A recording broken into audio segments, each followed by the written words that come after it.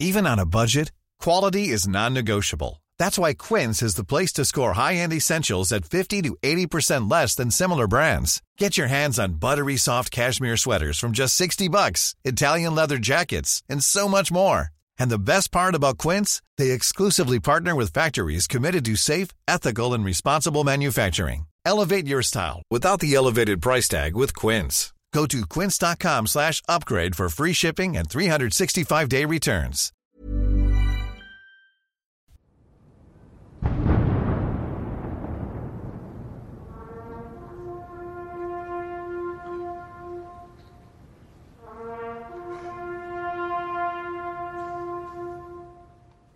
On the 11th of November 1920, Westminster Abbey was the scene of the entombment of the unknown warrior, an unidentified British soldier killed on a European battlefield during the First World War.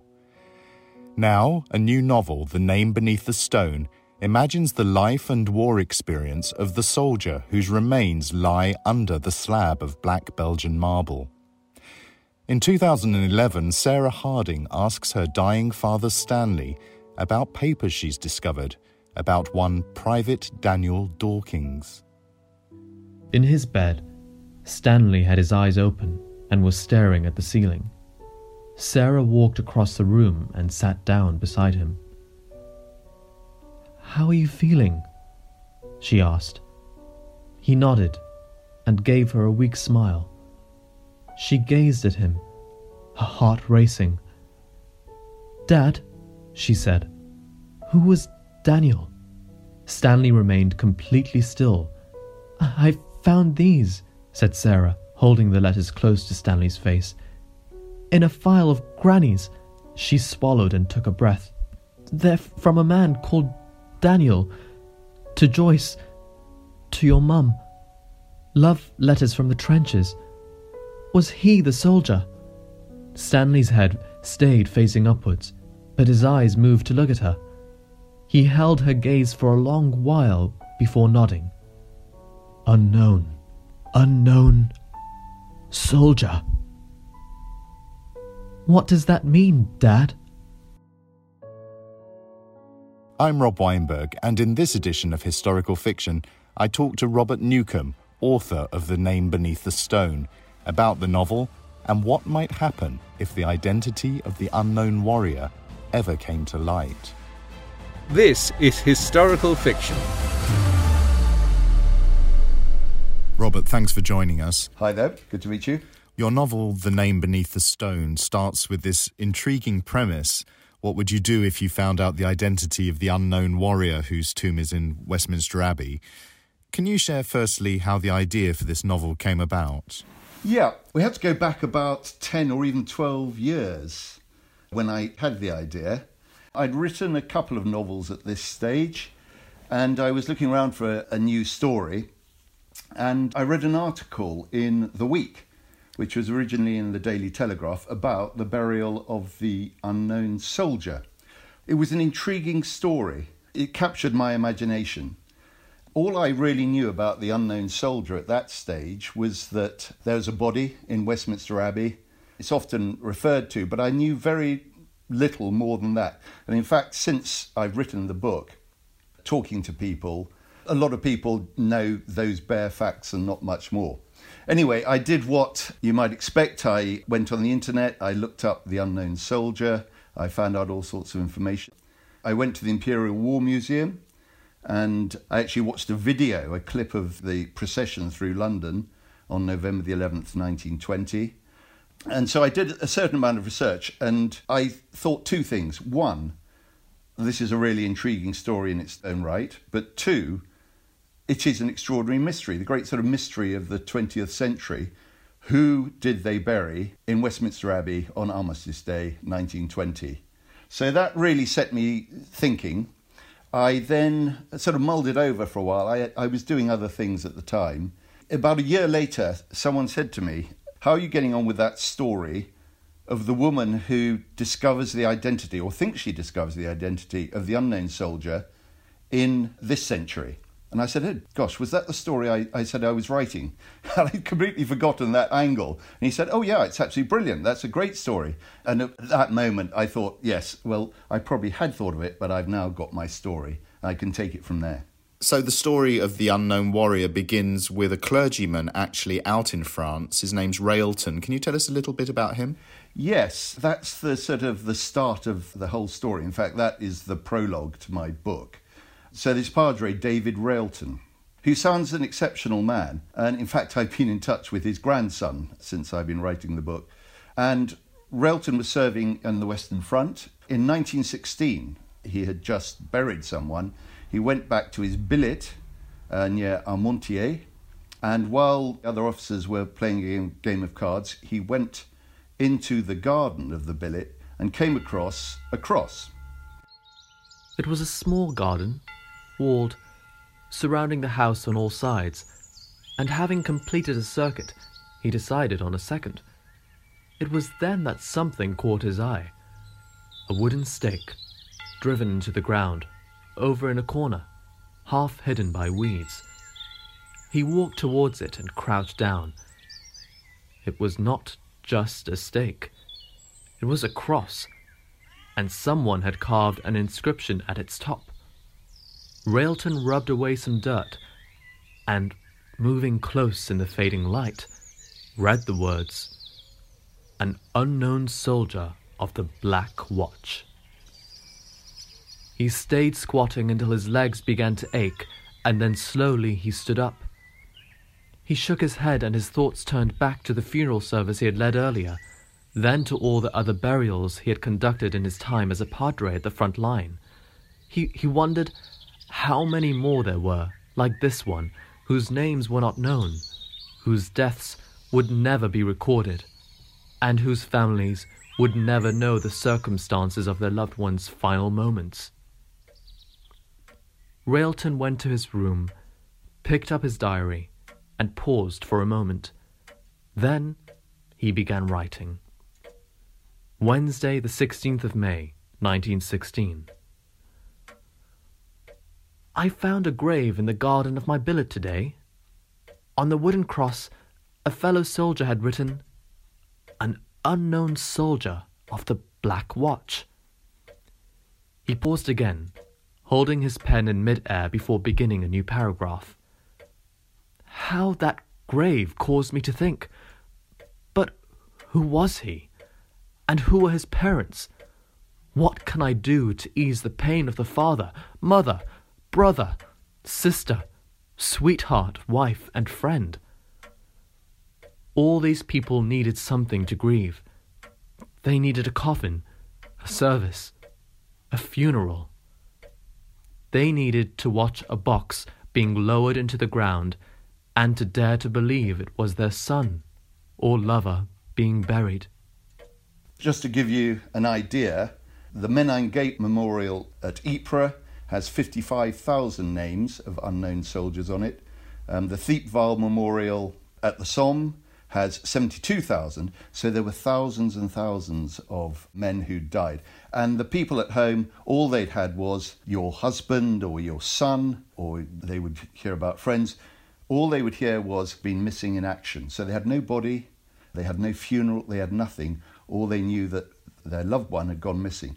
And Railton just was consumed by this idea, and he thought, what can we do for everyone back home who are in this terrible situation of not knowing what happened? And he came up with the idea, we need to take a body back to the UK and bury it to represent all those unknowns. And that was in 1916. So you've created a scenario where a woman living in the present day discovers from her father on his deathbed that her grandfather may not have been the person she thought he was, and he may have actually been a Tommy who was killed in Ypres. And then her father whispers to her, unknown soldier, and she begins to unpick this mystery that perhaps the body in the tomb of the unknown warrior is her real grandfather. How did that scenario come to you? Well, I played around with a lot of ideas, and of course there was a lot of sort of mystery and sort of conspiracy theories surrounding who is the unknown soldier. Nobody knew, but I came across, from my research, what I thought was a way that someone might have known. And so, yes, as you say, in 2011, this woman, Sarah Harding, her father's dying. She discovers letters from a soldier called Daniel, writing from the trenches to her grandmother, Joyce. She's never seen these before. No one's ever mentioned the name Daniel, but she's aware that her grandfather, Peter Harding, married Joyce after her father, if you can follow me, Stanley, was born. So she immediately puts two and two together and thinks, this soldier Daniel writing to my grandmother is probably my real grandfather. So immediately that sets her off thinking. But as you say, when she speaks to her father, who is dying at this point, all he can whisper to her these two words, unknown and soldier. And she doesn't know what that means. She thinks, oh, you're referring to this man who is an unknown soldier. Yes, none of us knew about him. But that then sets her off on an inquiry, and she elicits the help of a historian called James Marchant. And as they discover more and more about this soldier, Daniel, who is called Daniel Dawkins, so they also, and it's not the main line of their inquiry, but they keep coming across information that suggests this man might well be the one who they buried in Westminster Abbey. You mentioned conspiracy theories. Has there always been speculation about whose remains might actually be in the tomb of the unknown warrior? Yes, there was tremendous speculation at the time. Just a little bit of the history of it. Railton, he wrote to Field Marshal Haig during the war, got no reply. He then sat on his idea until 1920. It went through the Dean of Westminster, then it went to the King and Lloyd George, the Prime Minister, and the idea was only fully taken up in October 1920, 2 years after the end of the war. They then decided that the burial would be on Armistice Day, which is in November the 11th. So they only had about 3 weeks in which to organise this and get a body. So everything was pretty rushed. And subsequently, a lot of people thought, how did they get this body? Who was it that they buried? And there was speculation it was Jack Kipling, Kipling's son. There was speculation it was a member of the royal family. All sorts of people badgered those involved to say, is that my son? You can imagine the whole idea of the thing was that anyone who'd lost their son or their husband or whatever in the battles up to that point in the war might think, that is my son there. So that all sorts of theories went round at the time. They probably sort of died off subsequently. But yes, a lot of speculation as to who the unknown soldier was. When you need mealtime inspiration, it's worth shopping Kroger, where you'll find over 30,000 mouth-watering choices that excite your inner foodie. And no matter what tasty choice you make, you'll enjoy our everyday low prices, plus extra ways to save, like digital coupons worth over $600 each week. You can also save up to $1 off per gallon at the pump with fuel points. More savings and more inspiring flavors make shopping Kroger worth it every time. Kroger, fresh for everyone. Fuel restrictions apply. So the novel raises the idea that the revelation of the unknown warrior's true identity could damage the establishment. Do you think that's really the case? Well, I certainly speculate that that would be the case. It is an iconic symbol, that the tomb of the unknown warrior. You know, presidents come and lay a wreath there. I've got a photograph of President Obama laying a wreath on the tomb. Nobody ever walks over the tomb of the unknown warrior in Westminster Abbey. They walk over kings and queens, but nobody walks over the tomb of the unknown warrior. So it's got this, it's almost sort of mythical feeling about it. And there are unknown soldiers in many other countries now, of course. And one was buried in France on the same day as our unknown soldier. But if you think that we got the centenary coming up this year, in November the 11th, I'm sure there will be an enormous amount made of that. And if someone said, I now know who the unknown soldier is, the whole pack of cards would come crumbling down. The whole point of it all is that nobody knows who that is. If someone came forward and said, I know who the unknown soldier is, I think people would be pretty unamused. In my book, at one point, I actually had James Marchant being visited by members of the special services and being leaned on quite heavily, but people told me that was a bit unrealistic. But I think there would be a lot of wailing and gnashing of teeth if someone did say they knew who it was.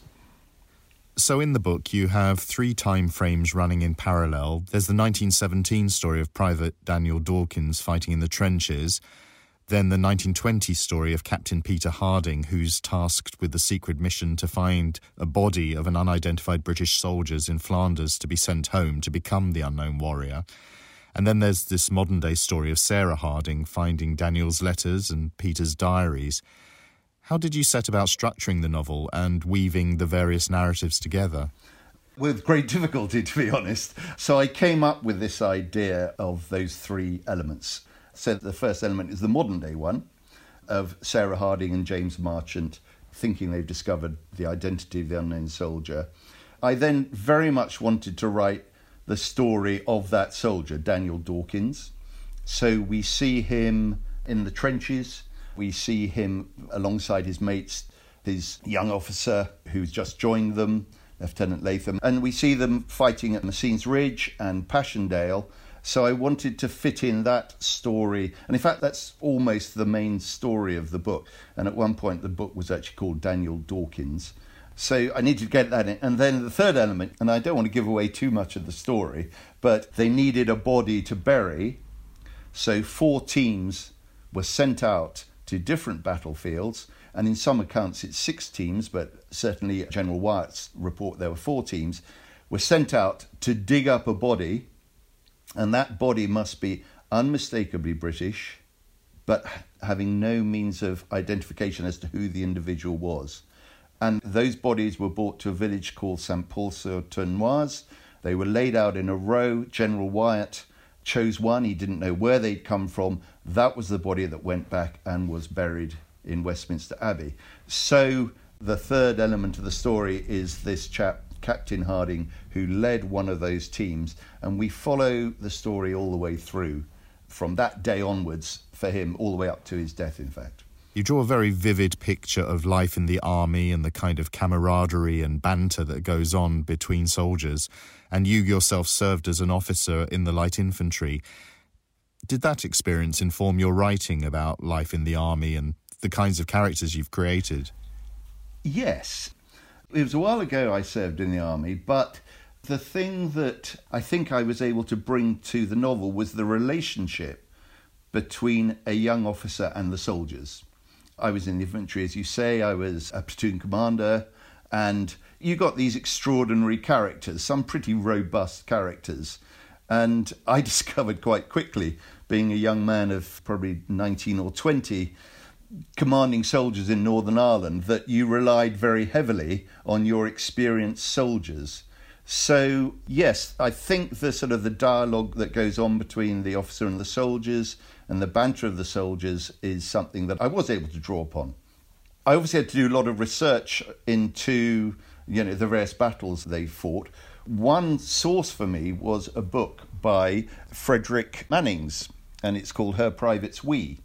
Frederick Manning actually served in the British Army, mainly in the Somme, and a number of years after the war, he wrote about his experience. And it's a brilliant book. Ernest Hemingway wrote the finest and noblest book of men in war and said he would read it every year. And I got a lot of the atmosphere from that book, if I'm honest.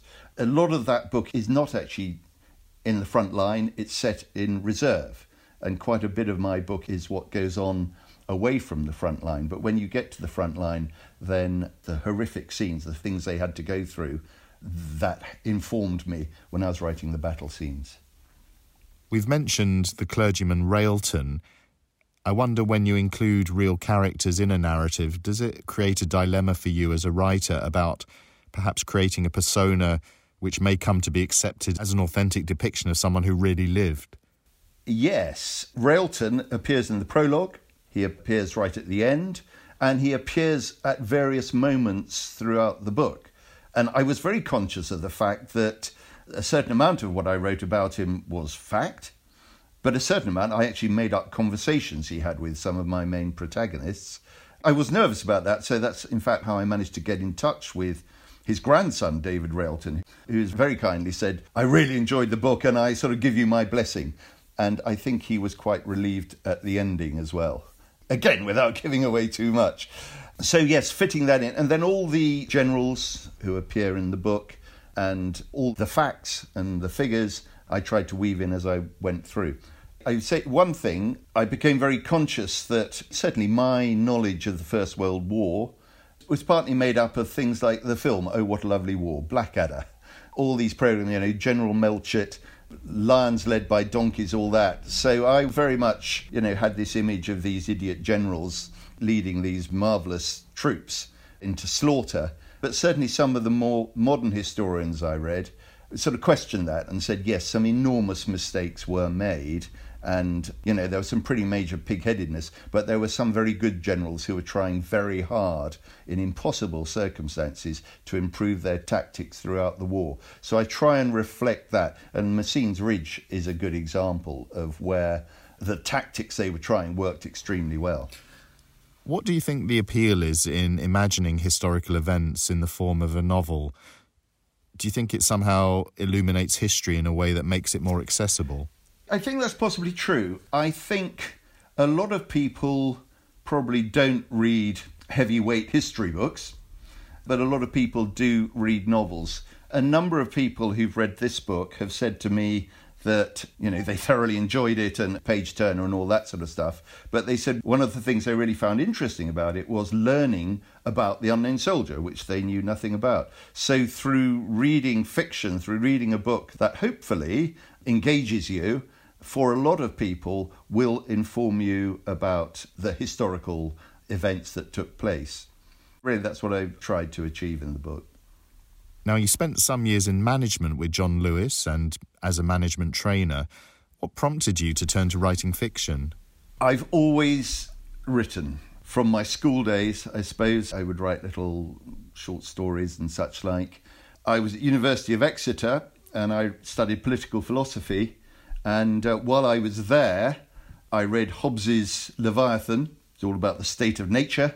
And I went to university having served in the army, so I did a short service commission. And at that point I thought, Hobbes's Leviathan, this state of nature, mixed in with my experiences in Northern Ireland, I can weave those two together. So I wrote a book at that point. It was never published, although it's available on Kindle. And that just set me going. And it was a hobby for many years. I wrote that and I've written a couple of other things. And I think, like many people, writing's in my bones. It's something I love doing, in the evening or when I was working with a place like John Lewis. But more recently, I've devoted more time to writing. And so The Name Beneath the Stone is sort of me almost moving into full-time writing. I love it. Has any other historical story caught your attention that's now prompting you to write another novel? Well, interestingly enough, just before my conversation with you, I was working on the next novel. My grandfather was a man called General Scobie, and he commanded the British Army in Greece in 1944 at the end of the war, when the British Army became very much involved in the civil war that was just beginning to take place between the communists and what they referred to as the monarcho-fascists. We go to Greece quite a lot, and I was in Greece a couple of years ago, and we were with a Greek family, and my wife mentioned General Scobie and was my grandfather, and they rushed forward and hugged me, and, I was a hero. I could do no wrong with them. So a while later, I was in a cafe, and I thought, well, this is a good way of getting a free cup of coffee. So I chatted to the cafe owner, and I said, yes, well, my grandfather was General Scobie.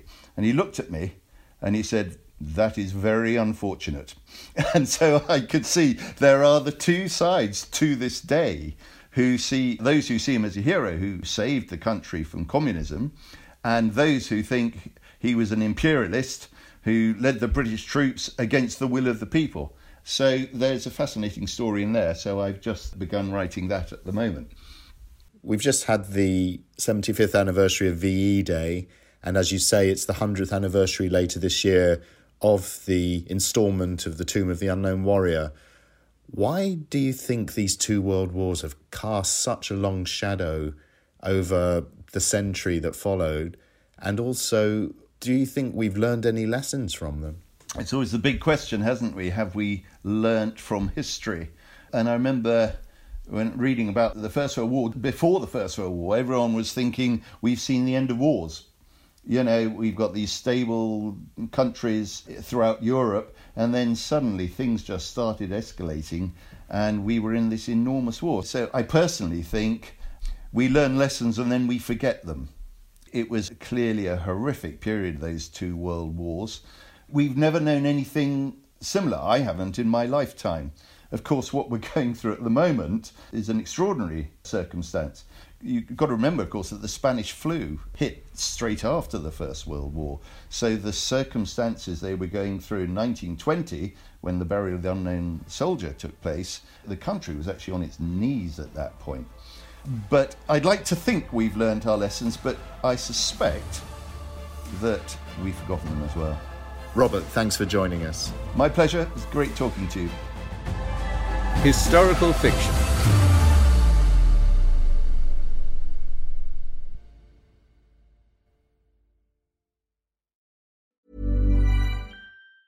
Prescription products require completion of an online medication consultation with an independent healthcare provider through the LifeMD platform and are only available if prescribed. Subscription required. Individual results may vary. Additional restrictions apply. Read all warnings before using GLP-1s. Side effects may include a risk of thyroid C-cell tumors. Do not use GLP-1s if you or your family have a history of thyroid cancer. If you've struggled for years to lose weight and have given up hope, did you know you can now access GLP-1 prescription medications at TryLifeMD.com? We're now offering eligible patients online access to GLP-1s, the breakthrough prescription medication that can help you lose body fat and weight. Listen to what people are saying. It's fun to put on jeans that you couldn't get into 6 months ago.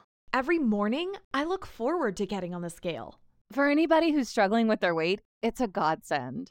And here's the best part. Your insurance may cover 100% of the cost of your medication. So go to TryLifeMD.com to have your eligibility checked right now. Get started today at TryLifeMD.com. That's TryLifeMD.com.